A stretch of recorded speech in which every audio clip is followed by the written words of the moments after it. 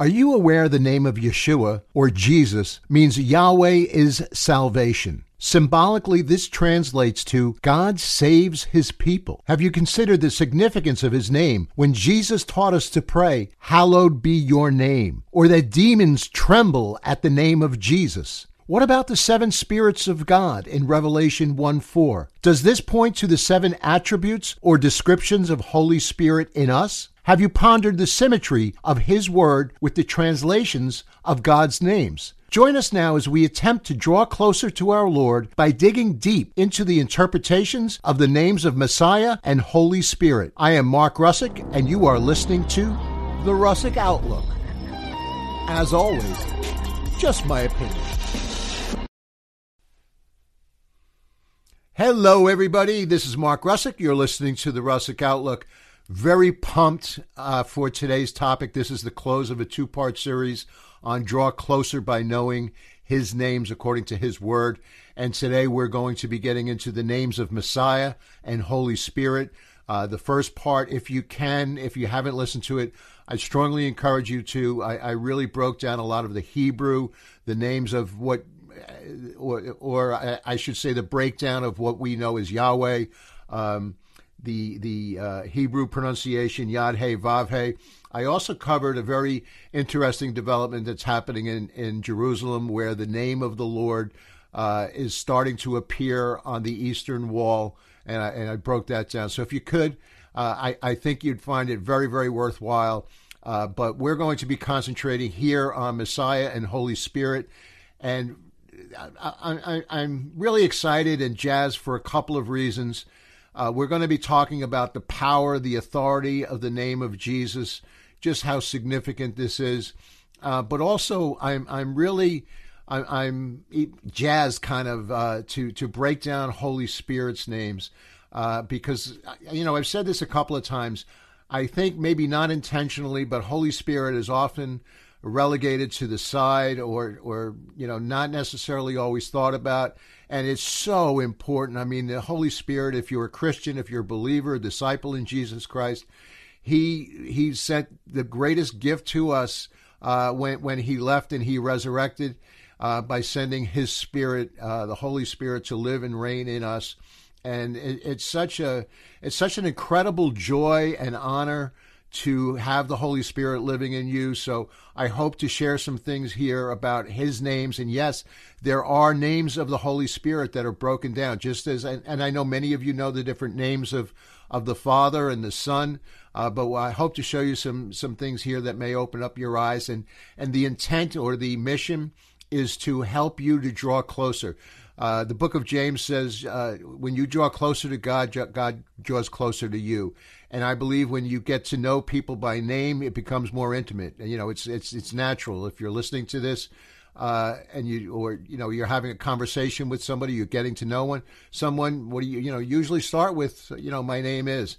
So, and because God is so all-consuming and all-powerful, and there's so many different characteristics of him, there is a number of names and descriptions throughout the scriptures, both Old Testament and New Testament, that we're going to get into. So I hope you're excited as I am, because I am expecting, as I am speaking here today, I am expecting Holy Spirit to be partaking with Jesus in this, because the word says that where two or more are gathered in my name, there I am in the midst of them. So I am coming to you in the name of Jesus, and I hope and trust that you're listening. And even though we're transcended by online airwaves, if you will, or the binary zeros and ones, the message is coming through, and we're going to be building our faith together, because we're going to be sharing the Word of God. So this is to me very exciting. So hopefully you will enjoy things like this. If you do, I'd ask if you could hit the like and the subscribe button that's coming across your screen now, and ring that bell. I hate to keep saying this, but it's important for us to get the message out, because we're looking to share the truth. I've said this many times before. We look into different areas, whether it's scripture or things outside of the scripture, current events, science, technology. We always like to look at different avenues to ultimately bring us to truth. And I believe that the spirit of truth is here, because Jesus said, "I am the way and the truth." So that's ultimately what we're trying to get at. And last, I'm going to ask if you wouldn't mind, join our email list. If you get on the Russick Outlook, join the email list. We just notify you of different events, things that are coming up, subjects, videos that have been released. But there's also new things coming down the pike in October, November, and December, where we're going to be doing some live online Bible gatherings that'll be interactive. There'll be Q&A and time of prayer. So hopefully, if you could, love to have you join with us. It's, no cost, and none of this is. It's just, we would, if you email us, and say, "I'd like to participate," we would just send you the link and the password to it, and that's it. So please join our email list. So let's get into this. Like I said, we're going to be talking about the names of Messiah and Holy Spirit. So if you did listen to the first video beforehand, I broke down a lot of the what's called the tetragrammaton or tetragram, which is the breakdown of the four-letter Hebrew words of Yah, what most people would commonly know as Yahweh, where the Hebrew pronunciation is YHWH. This four-letter word is the name of God of Israel. The four letters read from right to left. And while there is no consensus about the structure or the etymology of the name, most people commonly refer to it as Yahweh, and that's pretty much been the accepted pronunciation or the accepted form or delivery, that if people hear Yahweh, they know that you're referring generally to God the Father or the God of Israel, the God of the Old Testament. So I want to kind of slide into Jesus and the Hebrew pronunciation of Yehoshua. It is a consonant compound name consisting of two parts. First part is the prefix from the form of the tetragrammaton, which is God's four-letter name, Yahweh or YHWH. In the Hebrew Bible, Yahweh is used at the beginning of certain proper names. Jehoshaphat, Jehoiakim, Johannathan. In the medieval English, the letter J was pronounced as Y. So the suffix form of the tetragrammaton is Yah. Ayah in Greek. So think of Isaiah, Jeremiah, Zechariah, Hallelujah. Hopefully I didn't lay it on too thick, but you get the idea. Isaiah, Jeremiah, Zechariah, Hallelujah. The second part is the form of the Hebrew verb yasha, which means deliver, save, or rescue. So symbolically, the name of Yehoshua or Yeshua or Jesus. Generally, when you're speaking to people, and a lot of people in the Middle East and in Israel will say Yeshua, and a lot of Christians will still say Yeshua, but it's Jesus. And this conveys the idea that God, which is Yahweh, delivers or saves his people.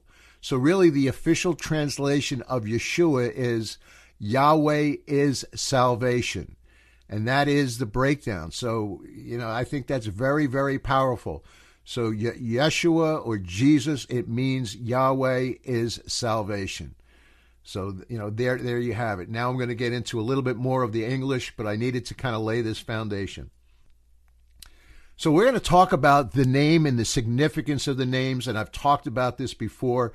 In the opening, I talked about how important it is to know the name. And I've given you on video, if you're watching me here, there's two scriptures that I really wanted to emphasize, and I'd like to read this from Philippians. So this is 2:1 through 11, so bear with me for a second here. So if there is any encouragement in Christ, any comfort from love, any participation in the Spirit, any affection and sympathy, complete my joy by being of the same mind, having the same love, being in full accord and of one mind. I should say that this is written by the Apostle Paul. Do nothing from selfish ambition or conceit, but in humility count others more significant than yourselves. Let each of you look not only to your own interests, but also to the interests of others, having this in mind among yourselves, which is yours in Christ Jesus, who though he was in the form of God, did not count equally God a thing to be grasped, equality, but emptied himself by taking the form of a servant, being born in the likeness of men, and being found in human form. So this is so important. This is what I want to kind of set the stage for, that Jesus stepped out of heaven and took the form of man. And this is what the scripture says. He humbled himself by becoming obedient to the point of death, even death on the cross. Therefore, God has highly exalted him and bestowed on him the name that is above every name, so that at the name of Jesus, every knee should bow in heaven and on earth and under the earth, and every tongue confess that Jesus Christ is Lord, to the glory of the Father. So I hope I'm laying the foundation here of the importance and the significance of the name of Jesus, or if you want to say Yeshua, YHWH, but it is the power and the authority. Now, I'm going to segue a little bit about the importance of the name to what Jesus said when he said, well, how should we pray? And this is what he says. Our Father who art in heaven, hallowed be your name. So I'm not going to repeat the whole Our Father, but hallowed be your name, the name of Jesus, the name of the Father, the name of Holy Spirit. These are the names, but the reverence that we give, and I laid out in the first earlier broadcast about the name of Yahweh, and it's really the Hebrew consonants. We don't even know what the vowels were. It's such a sacred word that we never received that translation. And what they did was they inserted the vowels from Adonai. So that's how you get, and you'd have to go back and listen to that. I don't want to go down another path there, but it's just so important to reverence the name of the Lord. Let me just put it that way. So in Acts 2:21, it says, and everyone who calls on the name of the Lord will be saved. Now, here, let me go this way. On the day of Pentecost, Peter said, this is in Acts 2:21, whosoever shall call on the name of the Lord shall be saved. 3,000 people did. When the apostles Peter and John met a lame man at the gate of the temple, Peter said, in the name of Jesus Christ of Nazareth, rise up and walk, and the man did. So here, and everyone who calls upon the name of the Lord shall be saved. And what happened? 3,000 people responded and called upon the name of the Lord and were saved at that moment or moments in time. And then here, the next reference that I'm getting to here is in the name of Jesus, rise up and walk. So, and he did. So this is all in the power and the authority of the name. Peter's testimony was that through faith in his name has made this man strong. So this is Peter's response to what he saw with the man getting up and being healed. He accredits it to the faith that the man had in the name of Jesus. Later, the apostles asked God that signs and wonders may be done by the holy name of by the name of the holy child Jesus, and that's in Acts 4:30.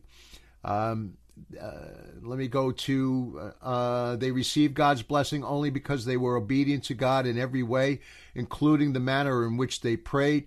God instructed them to pray in his name. So that's what we are expected to do.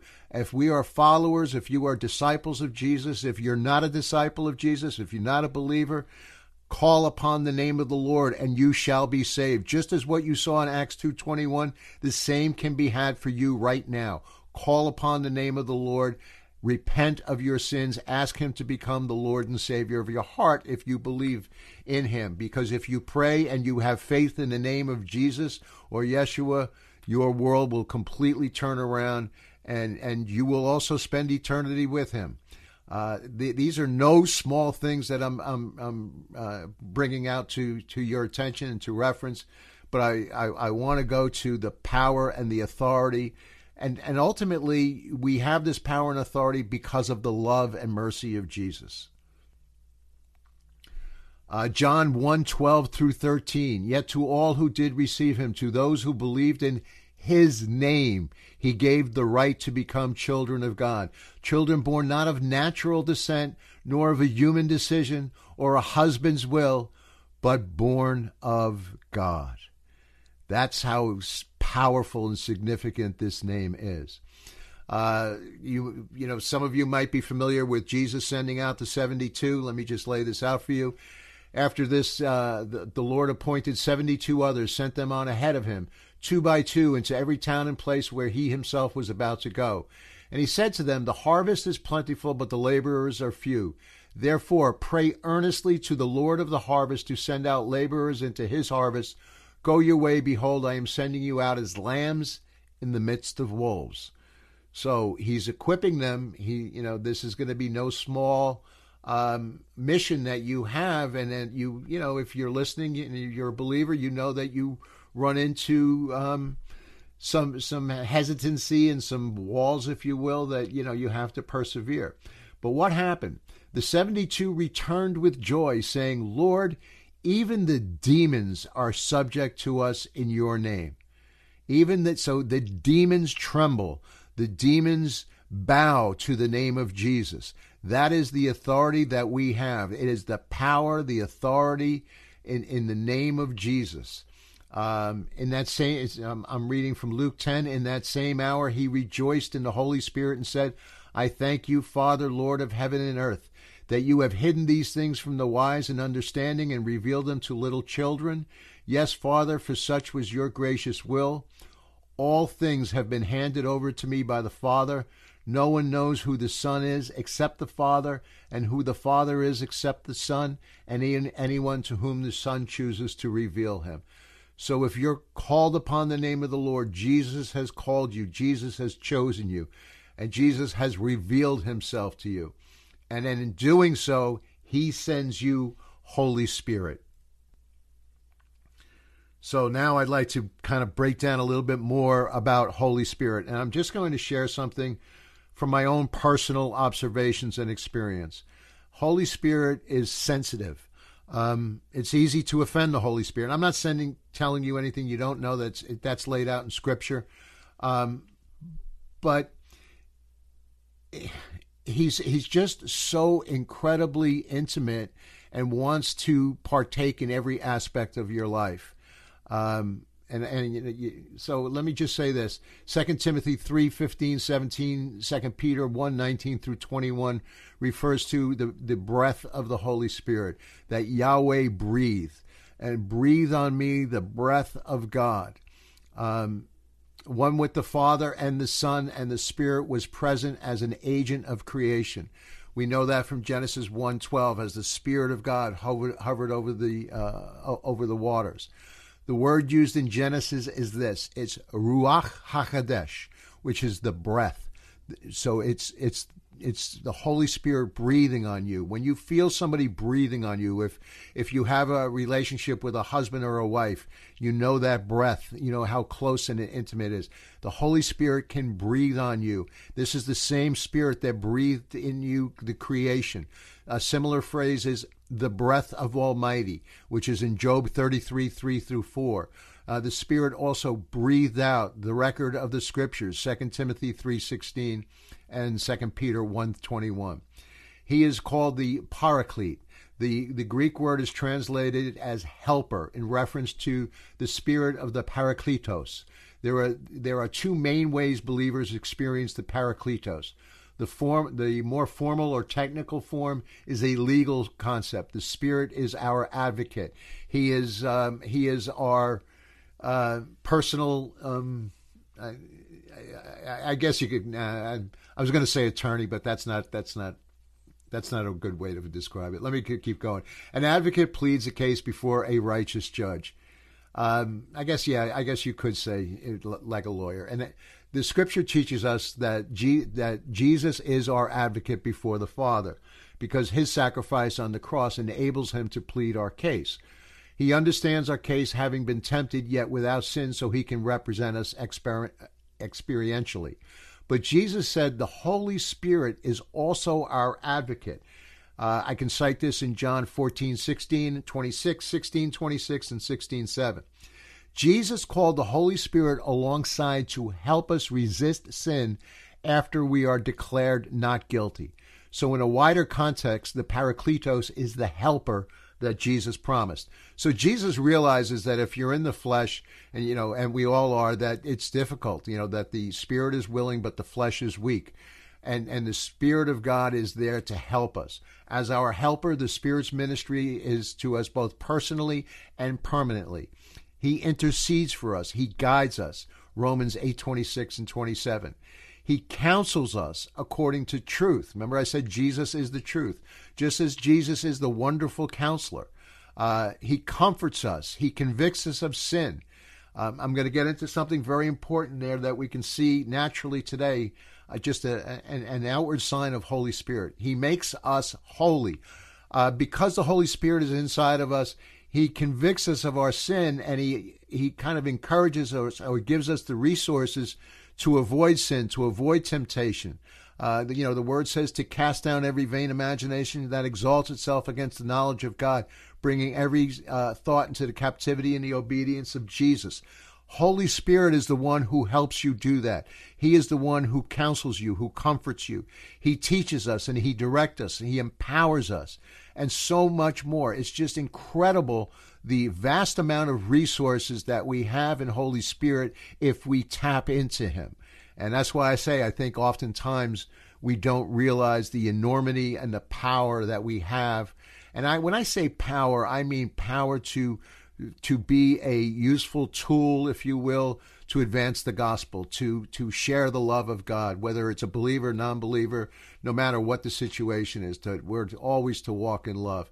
But Holy Spirit, the more we do, the more we push through, the more opportunities we'll have to be kingdom builders here on earth. 2 Corinthians 13:14, Paul comes in, he says, the grace of the Lord Jesus Christ and the love of God the Father and the fellowship of the Holy Spirit be with you all. So right there, Father, Son, and Holy Spirit, 3 in 1. I'm going to break down some things about Holy Spirit, some descriptions. In Isaiah 61:1, he is the Spirit of the sovereign Lord. Isaiah 11:12 and Acts 5:9, he is the Spirit of the Lord. Genesis 1:2, 1 Corinthians 2:11, Job 33:4, the Spirit of God. 2 Corinthians, the Spirit of the living God. Matthew, the Spirit of your Father. Romans 8:9, the Spirit of Christ and the Spirit of his Son. So right there, the Spirit of Father, Son, Holy Spirit. So that's where you get that 3 in 1, the Trinity in one. This is also important because this is the 7 spirits, or described to be the 7 spirits, many believe referenced from Revelation. In Romans 8, he is the Spirit of life. In Hebrews 10, he is the Spirit of grace. In Revelation 19, he is the Spirit of prophecy. In John 14, he is the Spirit of truth. In Romans 1, he is the Spirit of holiness. In Ephesians 1, he is the Spirit of wisdom and revelation. And in Isaiah 28, he is the Spirit of justice or judgment. So the Spirit of life, grace, prophecy, truth, holiness, wisdom, and justice. Those are the 7 spirits. Now, many people say that that the Spirit of counsel, many of the Spirit names come from Isaiah 11:2, the Spirit of counsel and of might, of the knowledge and the fear of the Lord. This is sometimes referred to as the 7 spirits of God, because 7 is the number of perfection. The 7 spirits of God is seen in Revelation 1:4.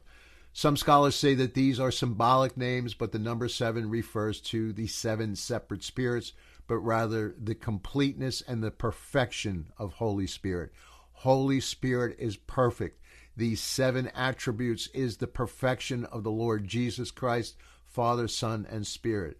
The Spirit's names and titles are useful in helping us understand the many different manifestations, all that he does for us, and the magnificence of his role in the Trinity.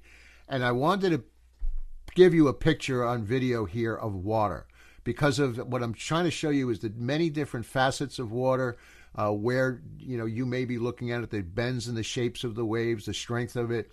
And I really believe that's symbolic of Holy Spirit. There are so many different attributes that we can tap into and make available to us if we press in and study His Word and pray.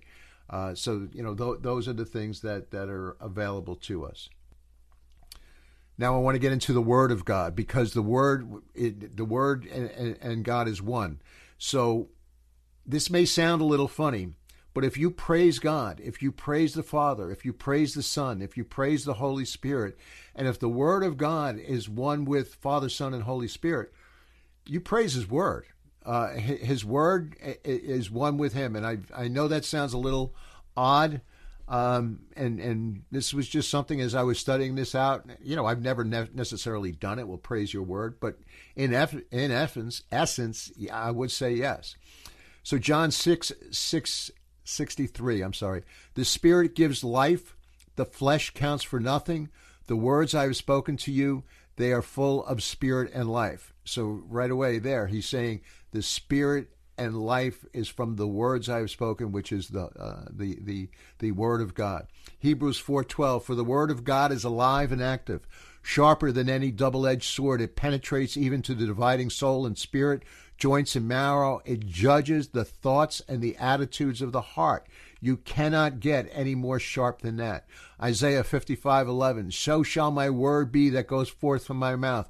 It will not return to me empty, but it shall accomplish that which I purpose, and shall succeed in the thing for which I sent it. So even now, as I'm speaking forth the Word of God, it's having an impact. I don't know where it's having an impact. It's having an impact on me. I can say that as I'm speaking it, it builds my faith.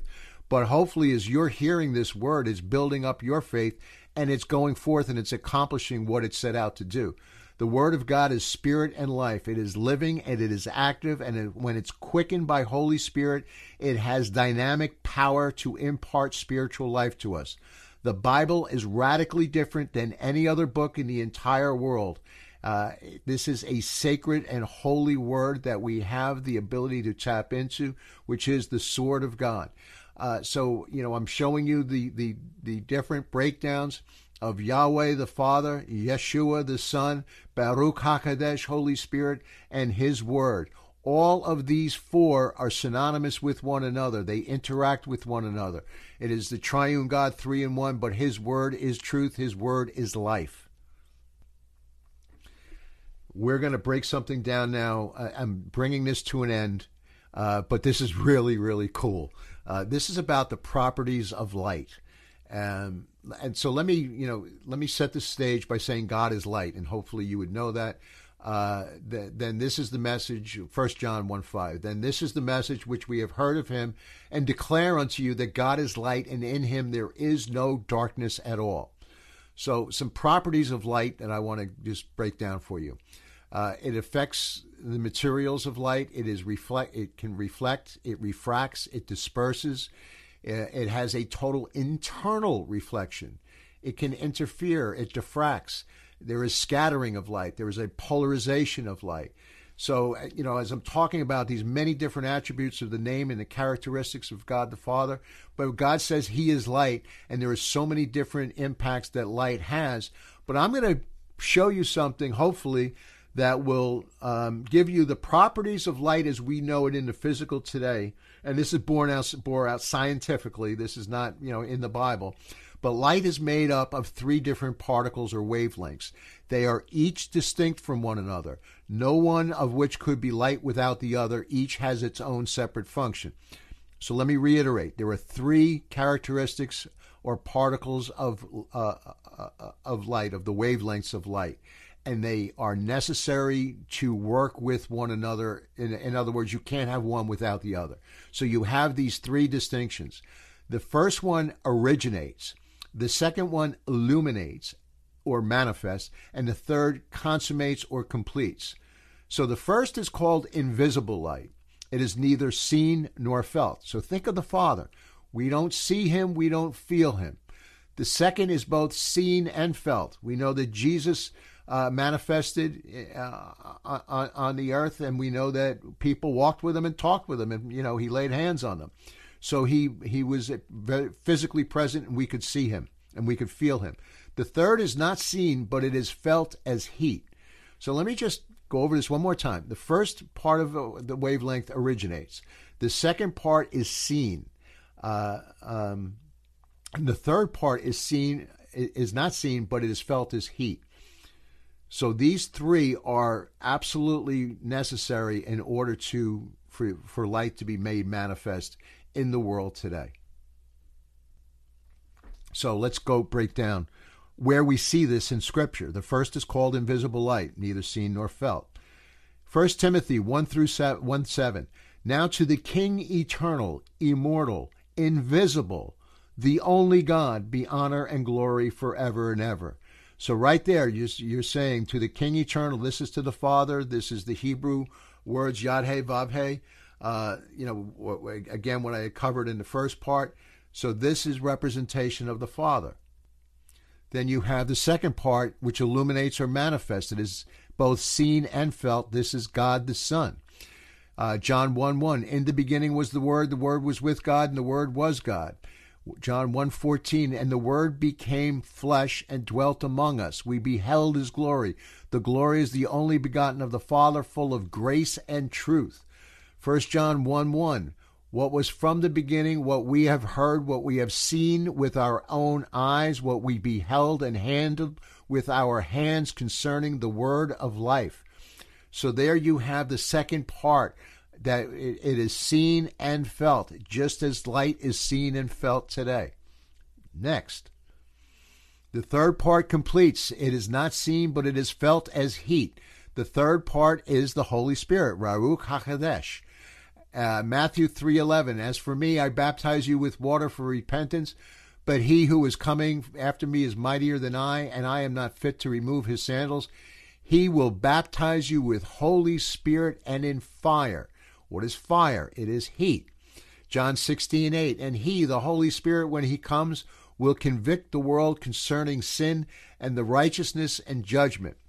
This is very cool and very important. The word convict in the original Greek Bible means to expose the hidden things or to chastise in a moral sense. When you get caught doing something wrong or convicted of sin, we know that your body temperature rises and you get hot. The closer you get to light, the hotter you get. And I say things that make you go, So there you have, in the natural, we have these three aspects of light. The Bible says God is light. And if you look at the Trinity, Father, Son, Holy Spirit, it bears out those three different particles or attributes or wavelengths of light. I don't know. That just totally brings the life, to the Bible, to the Word of God, to Father, Son, and Holy Spirit.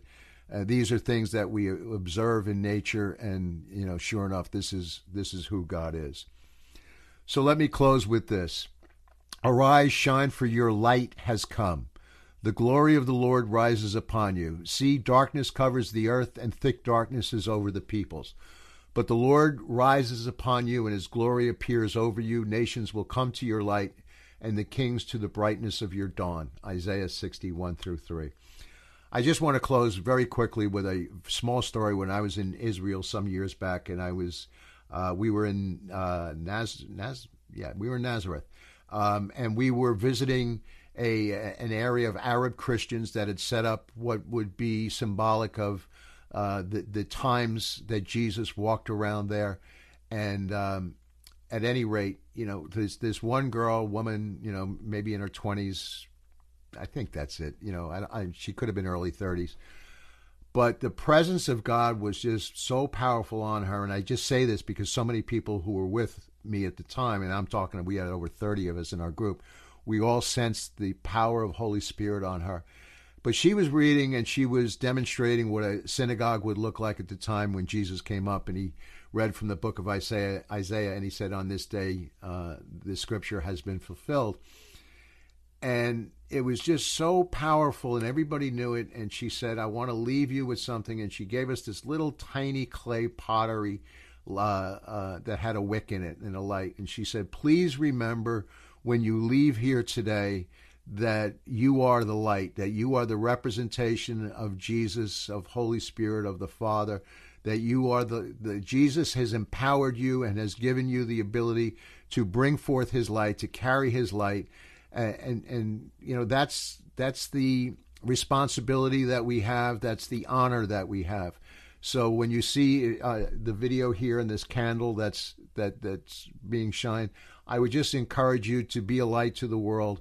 And you can, by all the different attributes that God has already deposited in you from Holy Spirit, never mind all of the different gifts Holy Spirit has given you, both naturally and supernaturally.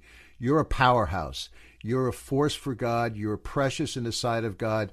You've been made in his image, and you are here for a plan and a purpose. And my hope is that you fulfill everything that you've been called to do, that your steps have been ordered by the Lord, and that you will fulfill the mark of your high calling in Christ Jesus. And I say that because of the name of Jesus.